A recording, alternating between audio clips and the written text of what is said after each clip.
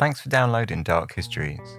Before we start, I just want to throw out a few ways that you can get involved and help support the show. We have a Patreon, Amazon booklist, Ko-fi and Audible affiliate link. So if you're interested in supporting, hopefully you can find a way that best suits you. All of the links for those things can be found either in the show notes or over on the website at darkhistories.com. Of course, just continuing to spread the word about the show on social media, leaving reviews and sharing with all your family and friends is also a huge help. So thank you to everyone for all that. Alright, enough of this. Let's crack on with the episode. When William Harrison left his house on a calm midsummer evening of 1660, no one expected him to not return for 2 years. Except maybe William himself. Or maybe not. Equally surprising would have been the confessions of murder that followed from a trio of servants, one of whom was an alleged witch, and none of whom can possibly have been guilty, given the fact that the victim was very much alive. Later to become known as the Camden Wonder, this is the tale of a tightly bound mystery made up of lies, superstition and sensationalism that after 350 years is as bizarre today as it was in the 17th century. This is Dark Histories, where the facts are worse than fiction.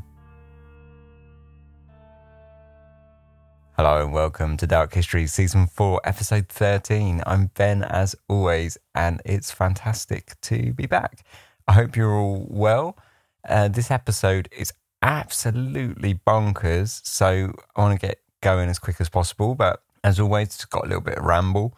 Well over a year ago, I started this episode, and I was looking for a source, and I couldn't find it. And I did find it in a private archive, but the guy who ran the archive, it was like a private folio archive, but the guy who ran the archive basically said if you want copies of things, then he can do that for you. You just have to send him a check, basically. Which goes to show like kind of how this all works, because I mean, who uses checks these days, right? So I sent them an email saying like, great, I'd like a copy of this particular folio, that'd be amazing. And I never heard back from them ever. And then just last week, or literally a few days ago, I got a copy of the source. They obviously read my email and didn't reply a year later. And just sent it to me out of the blue. So that was amazing. So I could finish this episode, which is great. So that's a really weird way of this episode kind of coming together. But anyway, it's bonkers and I think you're going to enjoy it. But before we get started, I just want to say thank you to all the new patrons as always. We got Karen, or that could be Karin, because I knew someone called Karin once and she spelled her name that way as well. So I think it might be Karen, I don't know. I hope one of those is right. But anyway, thank you. We've got Rebecca, Christopher, Kelsey, Tara, Charles, Georgina, Margaret, Brian, Daphne, Amanda, Ashley, Margot, Deanna and Randall. So thank you very much. I've also got a shout out to Ben Cervantes from your wife, who purchased your Patreon subscription for your 22nd wedding anniversary. And she just asked me to just give you a shout out, basically saying like, this is to Ben Cervantes from your wife for our anniversary. So A, that's just super cool. And B, congratulations to you and your wife, Ben. And I don't know if your wife wants me to read her name out, so I'm not going to. But congratulations to you two on your 22nd anniversary. And yeah, great to have you on board. Thanks very much for your support. So here we go. We're going to just plough straight into the episode now. And this one is called The Strange Tale of the Camden Wonder. Thursday the 16th of August, 1660 was a warm, clear summer's day. The blue skies of midsummer saw slow-moving light cloud pass across a deep blue sky at what had been a mild season, with temperatures averaging 16 degrees centigrade. The market town of Chipping Campden, perched along the northern edge of the Cotswolds in Gloucestershire, 95 miles to the northwest of London and 60 miles north of Bath, was on the wrong end of the market boom, having previously enjoyed a solid trade in wool that had lasted from the Middle Ages. The town orbited around a central high street, with houses built of local amber-coloured limestone and dark tiled or thatched roofing. In 1340, the town's central wool trading building, the Wool Staplers Hall, was built to support what was now the booming and central star in the local economy. And 40 years later, William Greville, a prosperous wool merchant based in London, built the first manor house in Chipping Campden. The building up of the market town continued over the following few centuries, almost solely financed by the wool trade. However, the 17th century saw a rude awakening for the town. Despite the arrival in 1610 of Sir Baptist Hicks, a textile trader himself, and one of the richest, most powerful men in the country, who built property in Chipping Campden, the town's prospects began to look far more bleak than the large, honey-coloured stone buildings would have visitors believe. By the early 17th century, the town's wool trade had already begun to dwindle as cloth manufactured elsewhere began to rise in value, production and demand. The area was then dealt a hammer blow when its application to become a staple town was rejected by the Crown. With the wool trade as prosperous as it had been, the Crown saw in it an opportunity to siphon money into its own coffers, forcing by law a requirement that all wool trading towns applied to become official traders known as staple towns. For official staple towns who were successful in their applications, trade could continue, though under heavy taxation. However, many other towns who saw their applications rejected essentially saw their main driver of the local economy snuffed out overnight. Chipping Campden had applied to become a staple town in 1617, but found its application unsuccessful, and the years following its rejection saw its prosperity begin to dwindle. Fortunately for the locals, Sir Baptist Hicks, who had begun his career as a successful London textiles dealer, was now one of the richest men in the country, and he was a willing benefactor to the town. His brother, who was secretary to the Lord Treasurer, had helped Hicks to secure several contracts to the Crown, including supplying the King's coronation with damask cloth, a job for which he was later awarded a knighthood. Hugely wealthy from his previous businesses, Hicks became a moneylender, at times even to the King himself, lending huge sums of over £150,000, owning eye-watering debts that would total into the tens of millions of pounds today. Outside of building his own grand property in Chipping Campden, he hoovered up areas of surrounding land, which he rented to local tenants, and continued to build up the town's market infrastructure during the difficult period that the locals were feeling due to being forced to realign the local economy. Along with its decapitated economy, the looming civil war was a further complication that threw Chipping Campden into further difficulties when local royalist troops occupied Hicks Manor, only to have the entire thing burnt to the ground 2 years later. The reasons for the arson have been attributed to both retreating soldiers and anti-royalists, with proof of neither gleaning any solid light on the matter. Regardless, the result was the same. Hicks's grand manor found itself in ruin, with only the gatehouse, still grand as it was, remaining standing. By 1660, the restoration of King Charles II was complete, and with the reinstatement of the monarchy, a period of great instability began its slow recovery, at least as far as the royalists were concerned. It was within this atmosphere that William Harrison, a 70-year-old citizen of Chipping Campden and steward to what remained of the Hickses' estate, left his house to collect the rents for his master, the daughter of Hicks, Lady Campden, on the afternoon of the 16th of August. Leaving the gatehouse, he began his 2-mile trek along the highway to the neighbouring town of Charingworth, where he was due a considerable sum of rent from the tenants there. The road between the two towns was heavily trafficked by traders ferrying goods between the market towns. Though not great hubs of commerce, Chipping Campden held a population of over 1,100, and on the well-tempered summer's evening, the roads would have been travelled reasonably well by locals, toing and froing. By 9 p.m. that night, however, William had failed to return, and concerned for her husband's well-being, Mrs. Harrison sent the family servant, John Perry, out to meet him along the road to Charingworth. John was a local man, aged 25 years old, who had lived with the Harrison family from a young age.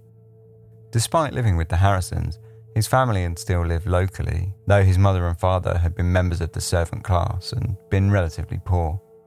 His mother, Joan, still resided in the town of Camden, though his father had died 3 years prior, leaving her a poor widow, and as such, She had picked up a troubled reputation amongst the locals, and quiet rumours circulated that the old lady was a witch. His elder brother, Richard, who was married, had 2 children and also lived locally. When John had reached the outskirts of Camden, he met William Reed, another Camden man, and told him of his task to catch up to his master. Reed confirmed that he hadn't seen William on the road, and with the night drawing in heavily, John told Reed that he didn't much fancy walking to Charingworth alone. Accompanying Reed back into town, John went to the Harrison stable to collect one of his master's horses, and he left Reed at the gates. As he made his way out of the stable, he met with another Camden man named Pierce. Explaining his situation, as he had to Reed, he walked out onto the fields with Pierce to look for any sign of William's return, before giving up and walking back to the barn. Restless, but with time to kill before he could make his way to Charingworth under the moonlight, John then laid down in the hen roost until midnight. After he woke up from this brief rest, he made his way to the town, aided by the silvery light of the moon, which was by now shining brightly in the sky. As he made his way along the highway, however, a heavy mist rolled in, and not wanting to find himself lost, John instead opted to crash out under a heavy hedge by the roadside until dawn. When he awoke, he finally completed his long journey to Charingworth and began making his inquiries into the whereabouts of his master.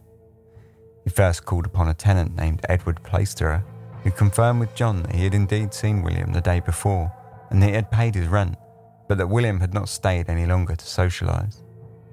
Next, John visited a second tenant named William Curtis, who likewise confirmed that William had come round on the previous day, but having not been at home at the time, he had not seen him personally. As far as Curtis was aware, he had left Charingworth by the early evening to return to Chipping Campden. At somewhat of a loss, John began walking back to Camden, and as he reached the outskirts of the town at around 5 a.m, he stumbled straight into William's son, Edward Harrison, who had too been sent out by his mother in search of both his father and his now also missing servant. John relayed the information that he had gleaned from Charingworth, and the 2 men paired up and walked over to the nearby village of Ebrington, midway between Camden and Charingworth. Hearing nothing in Ebrington, they next walked a further mile south to the village of Paxford, but once again heard nothing of the presence of William. Resigned to the mission ending in failure, the 2 men started upon their return to Camden. The main highway was once again beginning to bustle with the early morning traders, and as they walked, they began to hear the stories of a woman who had picked up a bloody collar and other items on the highway further ahead outside of Camden. Catching up to the rumours and finding the woman leasing in some fields outside of the town, they confirmed their worst suspicions. The woman, who had been out on the road early, had stumbled across a hat, a collar and a comb by the roadside and had picked them up, only to find that the hat and comb were badly cut and torn, whilst the collar was covered in a clear bloodstain. Edward took the items from her and quickly confirmed that all 3 had belonged to his father and demanded that the woman took them to the spot where she had found them. Upon their arrival, however, neither himself nor John could find any more trace of William, nor of any attack that may have taken place. Hurrying back to Camden, the pair alerted as many people in the town as they could, and with the news quickly spreading, a large-scale search was soon underway, with men, women and children all taking part, looking for any trace of William Harrison. Despite the large scale of the search, however, it too was wholly unsuccessful, and no clue was discovered by a single soul. It appeared to all in the town as if William Harrison had been entirely spirited away. The searchers continued for the entire day and turned up no trace of William Harrison. With absolutely no evidence to follow up on and no clue of where to look next, Mrs. Harrison instead decided to report her servant, John Perry, to the local Justice of the Peace on suspicion that she had sent him out on the evening of her husband's disappearance to meet him, and he had not returned until the following day. It was a tenuous link and a suspicion with little basis in any real evidence, but still, the Justice of the Peace picked up John Perry and questioned him over the matter. Perry told his side of the story, detailing the men that he had met both from Camden and Charingworth, who were promptly checked out, and all confirmed Perry's story. Upon no other reason other than there was no other suspect, John Perry was then jailed until the end of the week, the 24th of August, to allow for further inquiry into the strange disappearance. During his incarceration, which alternated between the local prison and the local inn, several rumours began to surface and float around the town of Camden. Stories that William Harrison had been murdered by a gang of tinkers surfaced, whilst others pushed the suspicion further onto Perry by circulating stories that he had told them himself that he had murdered his master. On the 24th, when he made his return to be interrogated by the Justice of the Peace, Perry's story had made a swift and dramatic about-face turn. He now told the Justice of the Peace that he did in fact know the fate of his master, that he knew that he had been murdered, but, he insisted, not by him. Interested by these new revelations, the Justice of the Peace demanded he elucidate upon the matter, at which point Perry confessed that the murders had in fact been carried out by none other than his mother, Joan, and his brother, Richard. Recognising instantly what a strange confession this was, the Justice of the Peace asked Perry to confirm that he knew precisely what it was that he was saying with his confession. John Perry confidently confirmed that he knew it well and pressed on with a new story of the night of the disappearance of William Harrison. In the beginning, his story followed much of the same path as his earlier, with his mistress asking him to walk to Charingworth, with the hope that he would meet up with William along the highway. After he left the house, however, it immediately began to differ. Here he now said that he met with his brother Richard in the street, and the pair had walked to the church, with John explaining to Richard his plan to meet his master along the road. When they reached the church, John chose to walk through the churchyard, whilst Richard walked around it, the pair meeting up again on the other side. With neither having seen William, they continued on towards Charingworth. As they passed a few hundred yards down the road together, they reached an area of the land known as the Conagry. The Conagry was a private, gated garden owned by Lady Camden. Knowing that William had key for the gate, and having just seen a shadowy figure pass through, John suggested to Richard that it was more than likely William himself. Whilst Richard entered into the garden, intending to rob William, John took a turn around the local field, before himself entering into the garden, following both the shadowy figure and his brother Richard. When he stepped through the unlocked gate, he found his brother and mother standing over the lifeless body of his master lying on the ground.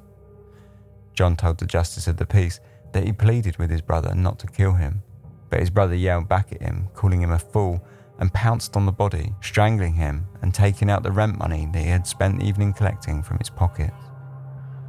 John and Richard then spent the rest of the evening disposing of the body, apparently carrying it up to the garden of the neighbouring house to toss it into its cesspit. His mother gave him the hat, comb and collar, and told him to dispose of it along the highway to make it look like a robbery that had taken place elsewhere.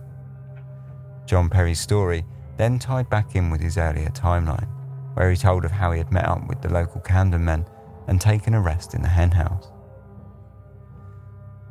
It was a remarkable confession, and the Justice of the Peace set about attempting to confirm the facts of it all. A search party was sent to the local cesspit to have it dredged for the body of William, and Joan and Richard Perry were quickly sent for to be arrested. Things quickly began to seem off colour, however, when no body was found in the cesspit, nor any pit, nor, in fact, any body of water in the local vicinity, and when Joan and Richard arrived before the Justice of the Peace and categorically denied their involvement with any robbery or murder, things didn't seem to be adding up.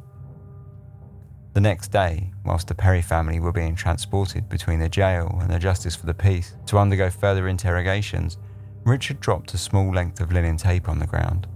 The guards pounced on the object and demanded to know what it was, and whilst Richard assured them that it was nothing but his wife's hair lace, John told them later that it was the murder weapon and the very piece of thread that Richard had used to strangle William.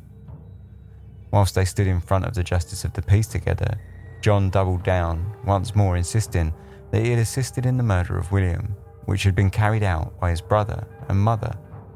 He went further too, explaining that his family had in fact always had eyes on robbing William Harrison since that he had begun working under him as a servant, and that they had always made plans to utilise John's knowledge of his master's comings and goings to do so. They had, he told his interrogators, already in fact robbed him once before, and further confessed that a robbery that had taken place a year prior of £140, which had been stolen from the Harrison house whilst they had been at church, was once again his mother and brother, who had used information on the location of the money given to them by himself. He insisted that the family had planned it together and had buried the money with designs to split it later. Once again, the story was investigated and the money searched for, but nothing was found to corroborate John's story, and no money was ever found. It was a fairly bizarre set of circumstances, and the trio were jailed until the September Assizes, at which point they were all put on trial for both the robbery and murder of William Harrison. Since no body had ever been recovered, the judge threw out the confession of the murder immediately, but tried all three instead on the charge of robbery. All three initially pleaded not guilty, but after being assured that their case would fall under the Act of Oblivion, an act that had been brought in that year to award amnesty to a great many crimes perpetrated under the Commonwealth and prior to the restoration of King Charles II, they changed their plea and were promptly found guilty by the jury. The trial saw little new revelations, with John Perry continuing with his story that his family had killed William, but he also now added that during the time that they had been incarcerated awaiting trial, both his mother and brother had attempted to poison his food, and he no longer trusted them enough to eat together with them. The trio were then jailed and tried a second time at the following spring assizes. This time, the judge was less keen to toss out the murder charge, despite there still not being any sign of a body, nor in fact any shred of evidence to support the charge other than John Perry's confession. The only evidence, in fact, was the witness testimony of several men who all testified that they had seen the previous trial where they had heard John Perry confess to the murder. For his part, John had now changed his tune once more. He now insisted that he had been mad at the time of his previous confession, and he pleaded not guilty, along with his mother and brother, but it was much, much too late, and all three were found guilty of both the robbery and murder of William Harrison and sentenced to hang. The execution of the Perry family was swift, taking place on Broadway Hill on the outskirts of Camden Town. Joan was hung first on account that during her time in prison, local rumours had spread the suggestion that she was a witch who had perhaps bewitched her sons to do her bidding. The theory followed that if she was hanged first, perhaps her spell could be broken and the two sons, though too late to save themselves, could at least confess to their crimes and beg forgiveness. The hanging of their mother, however, appeared to have little effect, and both men insisted up until their death that they were innocent, though John Perry did curiously state that he knew nothing of the death. He was sure that the town would hear of the truth eventually. Joan and Richard were buried on Broadway Hill beneath the gallows, though several days after their execution, both were exhumed as locals insisted on digging up the body of Joan to ensure the witchcraft had been put to bed. Following the trial, rumours spoke of how William Harrison's wife committed suicide by hanging herself while suffering a deep melancholy, though the truth of this is open to debate, as no records of her death to be found in the local records. It was the end of a bizarre series of events that had whipped up quite a frenzy amongst the locals of Camden. What appeared to be the end, however, was revealed to simply be the opening act, as 2 years later, William Harrison walked back into town, very much alive. In 1662, 2 years on from the trial and hanging of Joan, Richard and John Perry for the murder of William Harrison, the old man, now 72 years of age, strolled carefree back into the village of Camden, oblivious to all that had gone on during his absence. Clearly it was a shock for all who were involved in the original case, not least of all to Sir Robert Hyde, the judge who sentenced the Perrys to death, whom, upon being told of Harrison's return, ordered the servant who brought him the information to be locked up in jail for spreading falsehoods. It was a sensational story, however, and much to Sir Hyde's chagrin, a full account of both the story of the Perry family's trial and a full, first-hand account from William Harrison was published in a pamphlet titled The Camden Wonder, written by Thomas Overbury in 1676. As a fitting twist to what was now a truly bizarre tale, Harrison's account for his absence was not one of simple memory loss nor humdrum vanishing, but a story of kidnapping, high seas, slavery and escape. Better told in his own words, what follows is the letter written by William Harrison himself and sent to Thomas Overbury for publication 15 years after his return in 1676. Honoured Sir, in obedience to your commands, I give you this true account of my being carried away beyond the seas, my continuance there, and return home. On a Thursday in the afternoon, in the time of harvest, I went to Charingworth to demand rents due to my Lady Camden, at which time the tenants were busy in the fields, and late before they came home, which occasioned my stay there till the close of the evening. I expected a considerable sum, but received only £23 and no more. In my return home, in the narrow passage amongst Ebrington furzes, there met me one horseman, and said, Art thou there? And I, fearing that he would have rid over me, struck his horse over the nose, whereupon he struck at me with his sword several blows, and run it into my side, while I, with my little cane, made my defence as well as I could. At last another came behind me, run me into the thigh, laid hold of the collar of my doublet, and drew me to a hedge near to the place. Then came in another.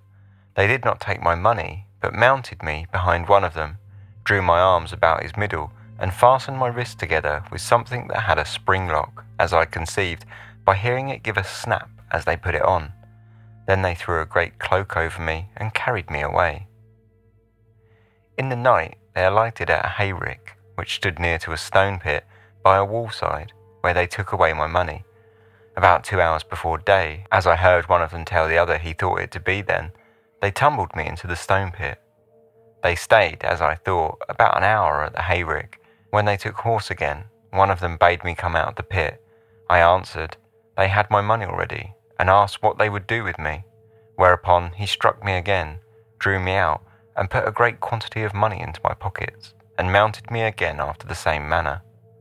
And on the Friday, about sunsetting, they brought me to a lone house upon a heath, by a thicket of bushes, where they took me down almost dead, being sorely bruised with the carriage of the money. When the woman of the house saw that I could neither stand nor speak, she asked them whether or no they had brought a dead man.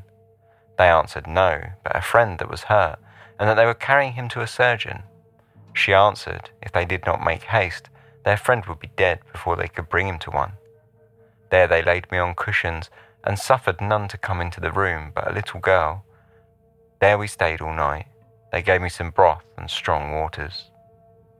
In the morning, very early, they mounted me as before, and on Saturday night they brought me to a place where were 2 or 3 houses, in one of which I lay all night on cushions by their bedside.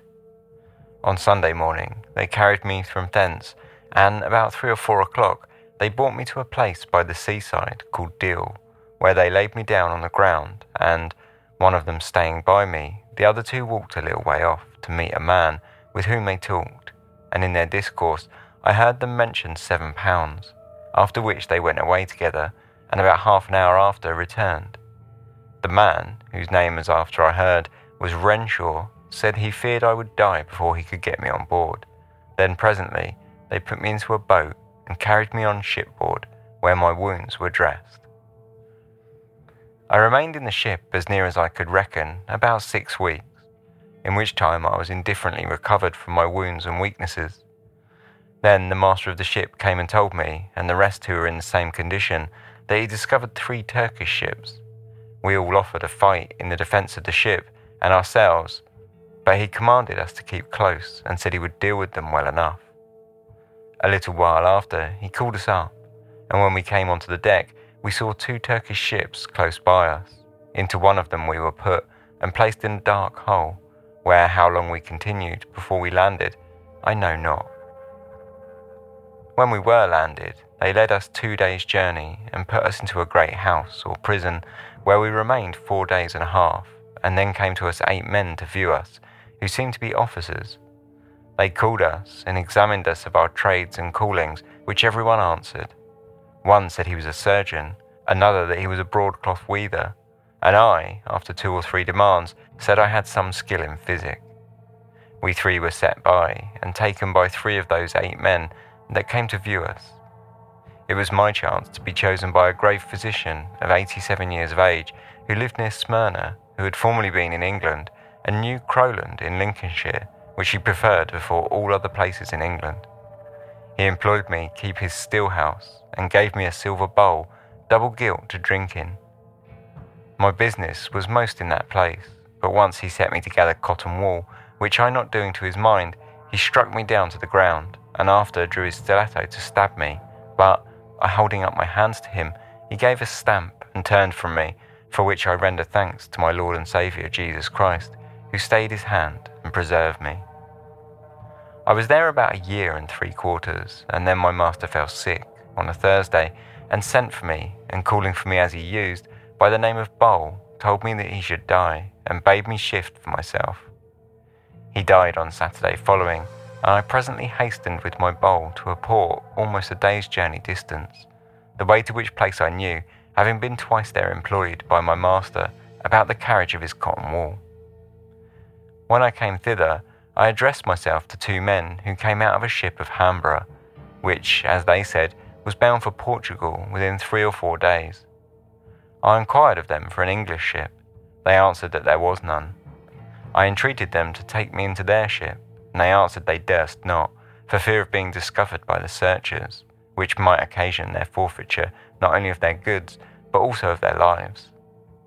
I was very importunate with them, but could not prevail.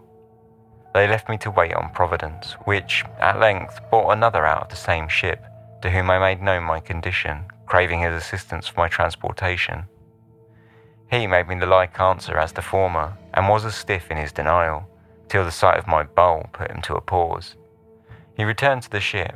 He came back again accompanied with another seaman, and for my bowl undertook to transport me, but told me I must be contented to lie down in the keel and endure many hardships, which I was content to do to gain my liberty. So they took me aboard, and placed me below in the vessel in a very uneasy place, and obscured me with boards and other things, where I lay undiscovered, notwithstanding the strict search that was made in the vessel. My 2 chapmen, who had my bowl, honestly furnished me with victuals daily until we arrived at Lisbon in Portugal, where, as soon as the master had left the ship and was gone into the city, they left me on shore, moneyless, to shift for myself. I knew not what course to take, but as Providence led me, I went up into the city and came into a fair street, and being weary, I turned my back to a wall and leaned up against my staff. Over against me were 4 gentlemen discoursing together. After a while, one of them came to me and spoke to me in a language that I understood not. I told him I was an Englishman and understood not what he spoke. He answered me in plain English that he understood me and was himself born near Wisbech in Lincolnshire. Then I related to him my sad condition, and he, taking compassion on me, took me with him, provided for me lodging and diet, and by his interest with the master of a ship bound for England, procured my passage, and bring me on shipboard, he bestowed wine and strong waters on me, and, at his return, gave me 8 stivers, and recommended me to the care of the master of the ship, who landed me safe at Dover. From whence I made shift to get to London, where, being furnished with necessaries, I came into the country. Thus, honoured sir, I have given you a true account of my great sufferings and happy deliverance by the mercy and goodness of God, my most gracious Father in Jesus Christ, my Saviour and Redeemer, to whose name be ascribed all honour, praise and glory. I conclude and rest. Your worships, in all dutiful respect, William Harrison. William Harrison's account of his absence is a truly strange tale. It piles question upon question on top of the story so far, whilst answering almost none. Furthermore, as fascinating as it is almost undoubtedly a work of pure fiction. Whilst it may sound ridiculous, it's important to confirm whether or not much of the story of the Camden Wandering is actually true at all. It would not have been at all unusual for stories, much like this one, to have been fabricated by overzealous religious folk looking to push a narrative, nor by budding fiction writers who may have sought to turn a profit using a more pseudo-journalistic approach to publishing and profiting off the back of a sensationalist story. Fortunately, the records show us that, in the very least, The Perry family certainly did exist. Their trials took place, as did their executions. It can also be confirmed that all of the principal characters did exist. The judges were real people, and they did indeed hold their positions, and probably, most importantly, William Harrison certainly existed. His 2-year disappearance can also be confirmed by his absence from the meetings held by the local grammar school's Board of Governors, of which he was a member and of which he attended religiously in the years leading to 1660 and the years following 1662 until years later after his presumed death. Any account of the Camden Wonder has been derived from at least one of only 3 contemporary sources, the first 2 of which were published shortly after the re-emergence of William Harrison and appear to be written with a religious bent, warning of the dangers of witchcraft and the glory of God. The third source was published 15 years on from the event, probably after many of the main characters were deceased in order to avoid legal ramifications, and appears to be derived from a first-hand account of the justice of the peace. For the most part, this later source attempts to strip much of the spiritual and superstitious angle from the first 2 sources and presents the story in a much more straightforward manner. Of the earliest 2 sources, one is a ballad that was discovered by Mr. E. O. Winstead on the shelves of the Bodleian Library in 1945. Amongst those wonders which on earth are shown, in any age there seldom hath been known a thing more strange than that which this relation doth here present unto your observation. In Gloucestershire, as many know full well, at Camden Town a gentleman did dwell, one Mr. William Harrison by name, a steward to a lady of great fame.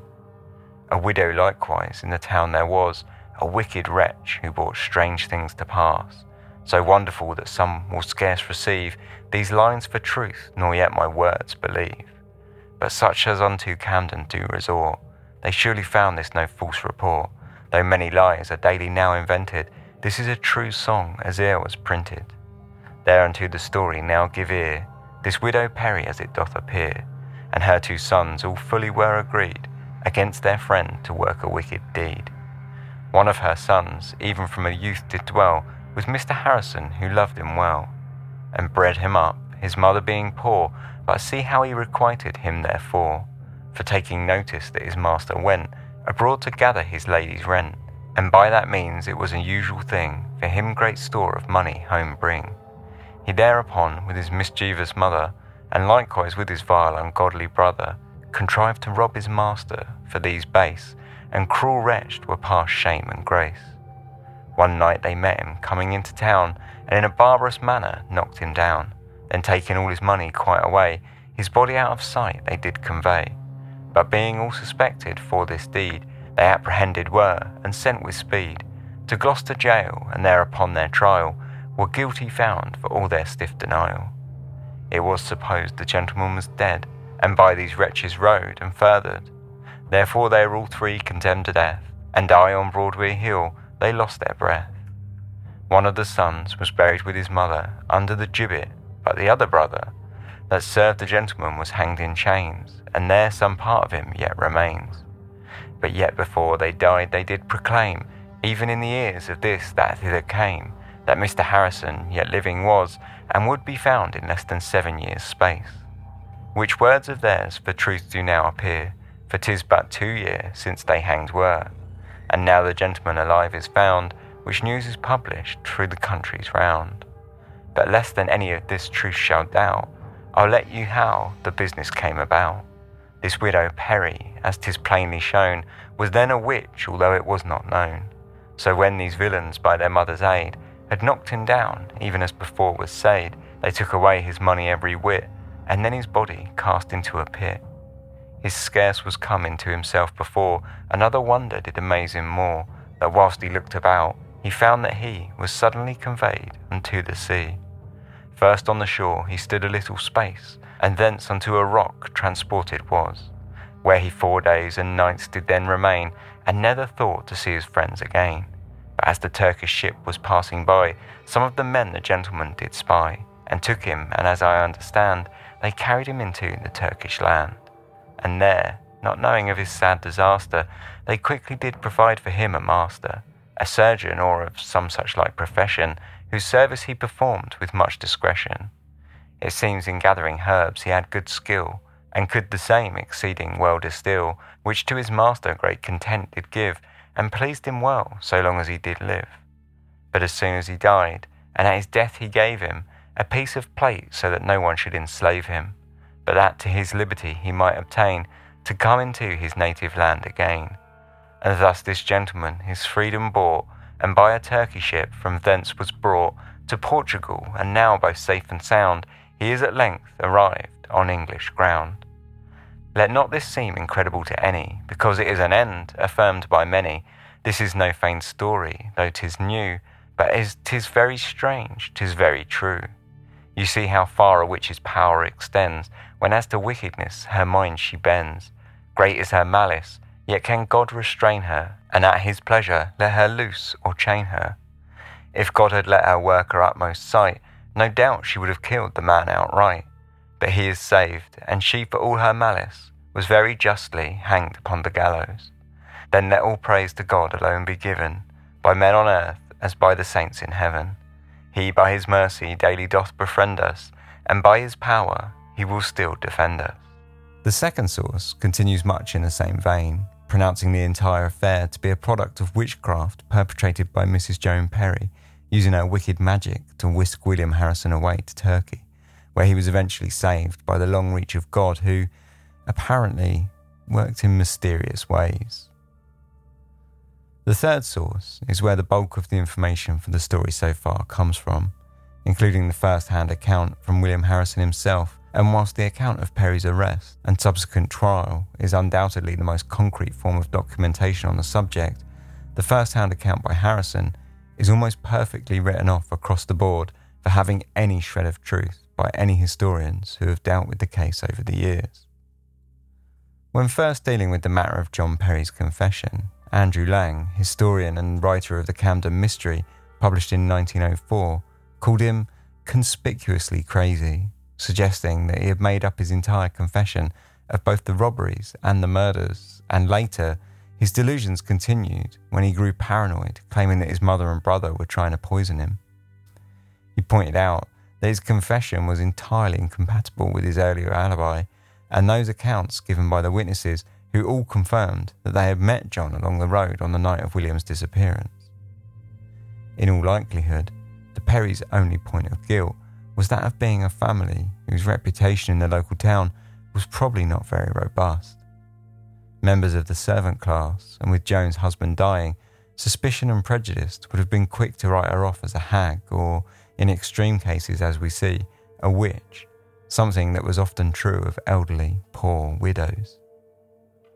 Once the trial had begun, John's confession could potentially have stood for nothing if only they had stuck with their not guilty plea, and in all likelihood, their taking of advice to plead guilty in order to be granted amnesty was their biggest mistake, which came back to bite them in their second trial, where they were eventually sentenced to hang. As we are to find out, it is undeniable that John's confession was untrue, given the fact that William Harrison was alive, and so we are left to ask the largest question: why had he confessed at all? The theories here can only lead to speculation, and several have been floated, that of stress from incarceration leading to mental breakdowns, false confessions, and even a theory involving an Oedipal complex. But in the end, we're only left to guess. One of the hardest parts to square away with John Perry's confession is that not only was he condemning his own mother and brother to death by telling his story, but he was sacrificing himself in the process. So then, what of the dramatic appearance of William Harrison? Was there any truth to his story whatsoever? In the first instance, it's almost inconceivable that after kidnapping Harrison, a trio of kidnappers could then toss him on the back of a horse with the cloak pulled over his head and to ride halfway across the country from Camden in the west to Deal, a coastal town in Kent almost 200 miles to the southeast, and not draw any suspicion along the way.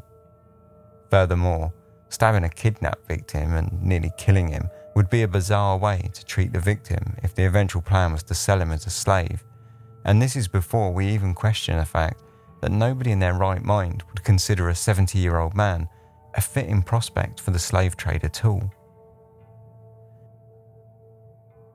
Had a crew of kidnappers been taken captive for purposes of private fiscal policy, they would have shipped them to the Virginian plantations, where Turkish galleys did not venture, and they would not have captured men of 70.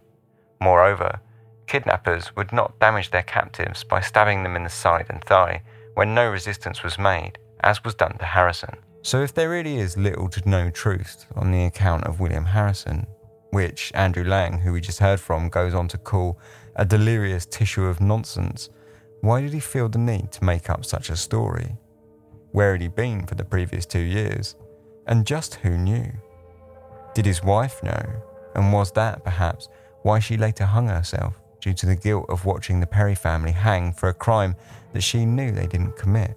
This, of course, is if the story of the suicide was in fact true at all. Did, perhaps, John Perry know all along?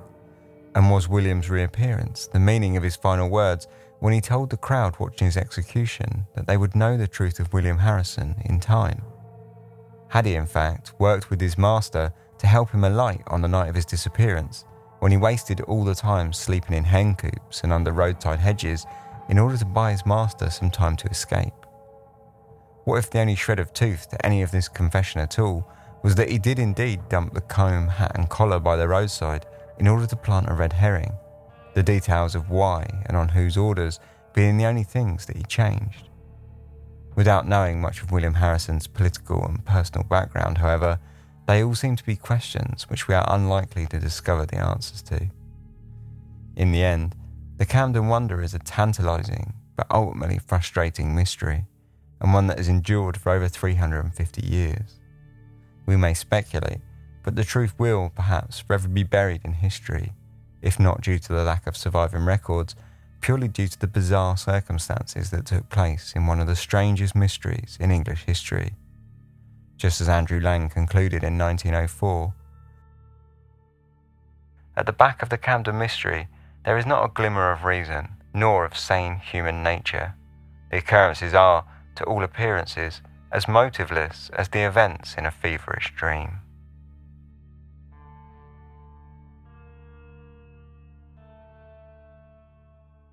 So that was the story of the Camden Wonder, and it is completely bonkers. And I mean, there is so much to question and talk about in this. So we'll dig into a little bit of that after these short advert breaks. Thanks for listening to Dark Histories. This podcast is entirely independent and funded by myself and listener support. So in order to do that, I need to run a few ads.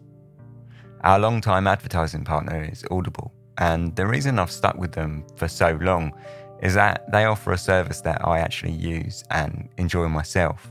And I do think it actually offers value to people like myself who enjoy podcasts.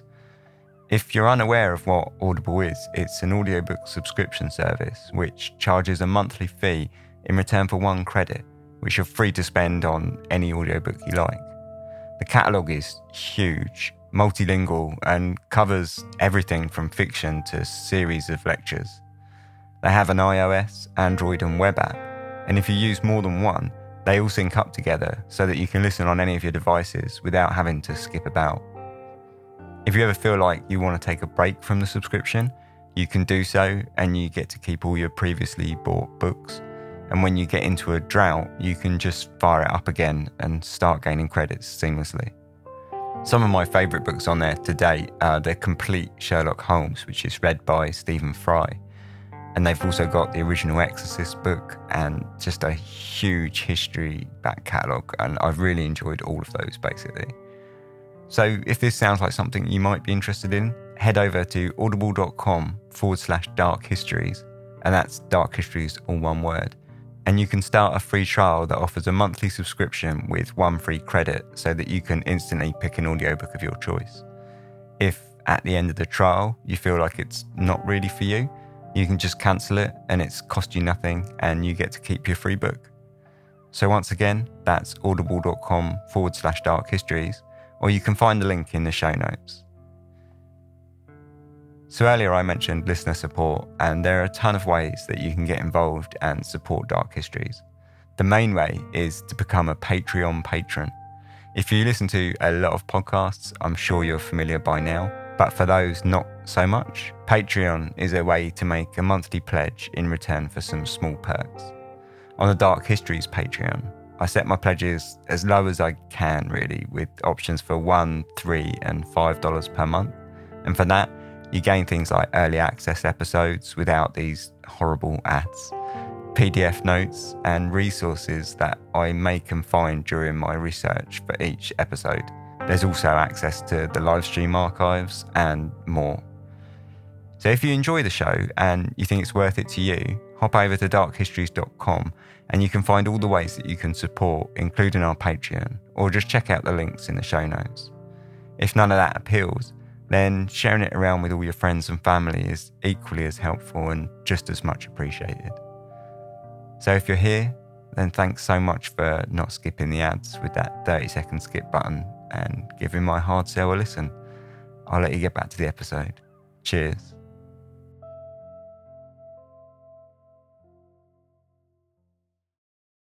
So the Camden Wonder is an absolutely bonkers story, and it seems to be one that's completely forgotten and sort of lost to time. It's one of the coolest things, I think, about the modern sources for this case, and I say modern in sort of like quote unquote there, because most of them were written like well over 100 years ago, and the real kind of like authoritative source and the real kind of main book on this, that's sort of even nowadays considered to be like the kind of the best book on the Camden Wonder, was published in 1959. So it seems that the whole story and mystery is just been completely lost to history, and it's interesting how it's sort of it's obviously sort of just fallen out of fashion and kind of been swallowed up, but it's excellent. It's an absolutely bonkers story, and really excellent. So I was really glad to be able to retell it and get the story back out there, because I think it's just a truly excellent mystery that could really do with new investigation, and which I tried to do a little bit of, but is still very much mired under, well, the difficulties of any mystery of its age, really, where you're kind of digging up sort of multiple spellings of surnames and multiple instances of the same names in the same area. But so, for example, there's a whole bunch of William Harrisons that lived in this area at that time, and it's difficult to decipher from just records, like which was which. So it's instantly really difficult to start digging into this stuff. But as for the kind of more modern sources, I absolutely recommend, if you enjoyed this story, I absolutely recommend trying to get hold of Andrew Lang's chapter on it called The Camden Wonder. It was published in 1904, and it's in his book, which is called Historical Mysteries, and it's hilarious. His writing style is brilliant and absolutely worth a read. It's full of like serious humour that even still kind of stands up today. Like the incredulous sarcasm that he uses is absolutely on point. Yeah, he really tears apart William Harrison's account of his disappearance. It absolutely lays into him fully, and it's very funny to read. Being from 1904, obviously a lot of the times you read sources so old and you're kind of deciphering like this old archaic language. Even from 1904, you are deciphering to a certain degree. It's obviously better than something that's written 300 years ago, but it's still generally, older language. But he writes with such a great sort of modern zippy style that it's really easy to read, and so I definitely recommend it. He tears, say, William Harrison apart, and it's hilarious. So yeah, definitely, if you find this story interesting, have a look at the sources, which are in the show notes, and check out The Camden Wonder by Andrew Lang, because it's excellent. But yeah, to the actual story, I mean, wow, okay, it really has to be divided into two parts, doesn't it? So first of all, you've got the Perrys. What the hell was going on there? What was John Perry's confession all about? Obviously, it was a false confession, but what on earth had led him to do that? The main theories, it seems, are that he was potentially under a lot of stress from the arrest, and that he basically had kind of heard these rumours that have been going around of it being a tinker, or also that it could have been him. And he basically sort of took them on board as delusions and ran with them. So this is like one of the main theories. I'm not really sure if he would have been that stressed from what was going on. So basically it digs into the idea that he'd been essentially palmed off to the Harrisons as a servant at a young age because his family were poor, and so they couldn't really afford to raise him. So they'd given him as a servant to the Harrisons, who had raised him as their own kind of thing, and as a servant as well. And his father had died 3 years prior to what had happened. And so a lot of the theories go on this idea that this had kind of caused a lot of kind of mental instability in John Perry, and that it had kind of been a downhill snowball from that point onwards, and that actually the arrest was almost like a final nail in the coffin of his sort of mental instability, and it just sort of tipped him over the edge, and he's kind of suffering from like a mental breakdown. And then he'd heard these rumours, and then he kind of just sort of took them on board as himself and decided to start just confessing. Bonkers. I don't know how much credit I give that kind of theory. I mean, I don't really know. The thing is, it's all conjecture at this point, but it's an interesting theory nonetheless. Some of the other theories, they get a little bit out there. There's a big theory written in George Clarke's book, which goes in about the Oedipus complex and all this. And it all gets very bogged down in dated, antiquated psychology, really. Nowadays, I feel like we know a lot more about false confessions and why people do it. But the problem is that they're so vast reasons quite often, and they're often due to sort of quite personal or quite localized reasons. And none of the details we're really given to sort of make those judgments, I don't think, on John Perry. He obviously had something there. It's clear that he had delusions. It did seem that like he sort of was making up a lot of stuff there. So with the previous robbery as well, that he blamed on his family. And he also said that he had stopped another robbery or attack by two other men at some point, and then went on to say that he was being poisoned and stuff, which sort of led to made me think like perhaps paranoid delusions there. But to be honest, possibly paranoid delusions. I mean, he had just grassed up his family. Maybe they really were trying to poison him. But I don't know. It seemed that he was clearly a bit broken. The fact that he then later went on to say, during the second trial, he was seemingly saying that he was mad during the first trial and when he'd given his original confession, and that now that he was pleading not guilty. So it's really hard to work out what was going on, but clearly there was something really wrong there. I think that's the best thing we can really come up with, and just sort of leave it at that, really.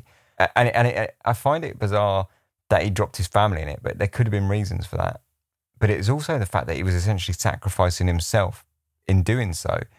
I mean, wow, that's pretty bold, right? So, I mean, then at that point, you're just thinking, you're mad. Like, clearly you're unhinged somewhere. But quite a fascinating introduction to the story, say, because then we're then brought Harrison's account, which is brilliant. I mean, William Harrison's account is clearly total bull, right? Like, I mean, it's a great account. I included the whole thing because I thought it would do it much more justice. But I mean, it's clearly bull. I when I first was reading it, I instantly was thinking, this is surely a fiction. The whole kind of spirit being sort of kidnapped and being sold to Turkish traders and all the rest of it, it was just such a kind of overblown story. I mean, in many respects, you can say, it's the stories like that are often true, because you sort of say, oh yeah, but it's too overblown, it's too over the top. But it doesn't matter. It must have happened to somebody. It could happen to somebody. But I think in this case, it really was a case of a man who had never actually left England and was just kind of making up this big kind of blockbuster kind of story of him disappearing. But sadly, we're just not going to know why it happened. we're not going to know why he disappeared and came back in 2 years. I think the only way we could ever know is if we knew his political sort of leanings and his sort of even his personal sort of dealings around the time. And, you know, then you can kind of put the disappearance into a context and maybe find a motive. But I think without that, we're just not going to know why he disappeared. So I say you could speculate on that almost forever. There were reasons he could have disappeared, say like with it being so soon after the restoration and all that, and with his being a steward for quite rich, well-off family, I'm sure there were reasons that he could have needed to have disappeared for 2 years there. But what they were, we just never know. I say it could all just be really just fall into speculation. I think, again, something else that just falls to speculation but is more interesting in the questions that we're left to ask is who knew that he was going to disappear? Did his wife know? And is that why she killed herself, if she killed herself at all? I think that's very possible that perhaps she did, and perhaps that is. But I mean, there's, again, because she's got other reasons to kill herself. Maybe, you know, after the trial and everything, it all just hit home that her husband wasn't coming back and she killed herself for that reason. You never know. So again, it's all just speculation, isn't it? But there's every chance that she did know. And, you know, did John Perry know? You know, he was a faithful servant, treated very much like a son. Did he know that, you know, his master and essentially true father figure in his life was going to be disappearing? And I think it's an interesting twist to the tale that perhaps he did dump the stuff by the roadside, like the collar and the hat and whatnot, and the comb. Perhaps that's the only part of his confession that was true, and that perhaps parts of his confession were based in reality, but not because of the reasons that he gave him. You know, perhaps he did dump them there, and he was given them by William to sort of cause a red herring. I think that's an interesting theory, that he was buying, you know, that's why he spent all that time wasting time, basically, as well, to sort of buy his master an extra evening to get away, maybe. It's very interesting. Say, it's a fascinating story with a million questions and absolutely no answers, sadly. But yeah, I hope you enjoyed it. I think it's a cracking mystery. I think it's been a bit of a long time since we've really sort of got into a proper mystery like this, so I'm really glad to have covered it. I hope you all enjoyed it as much as I did. Say, you want to read any of the sources, I definitely recommend Andrew Lang's one, and all of those in the show notes, or you can find them on the website, which is darkhistories.com. You'll also be able to find places there that you can review, and some ways that you can support the podcast, and the ways that you can sort of join in with the community over on Discord. Basically, all the social medias, everything, all of that stuff is on darkhistories.com. So it's pretty much a one-stop shop. If you want to go and find anything out, check that out. Thanks very much for listening. Thank you very much for all your kind support, for always listening, and for all your kind emails and messages always. I'll be back in a couple of weeks. So until then, take care. Thanks very much for listening. Sleep tight.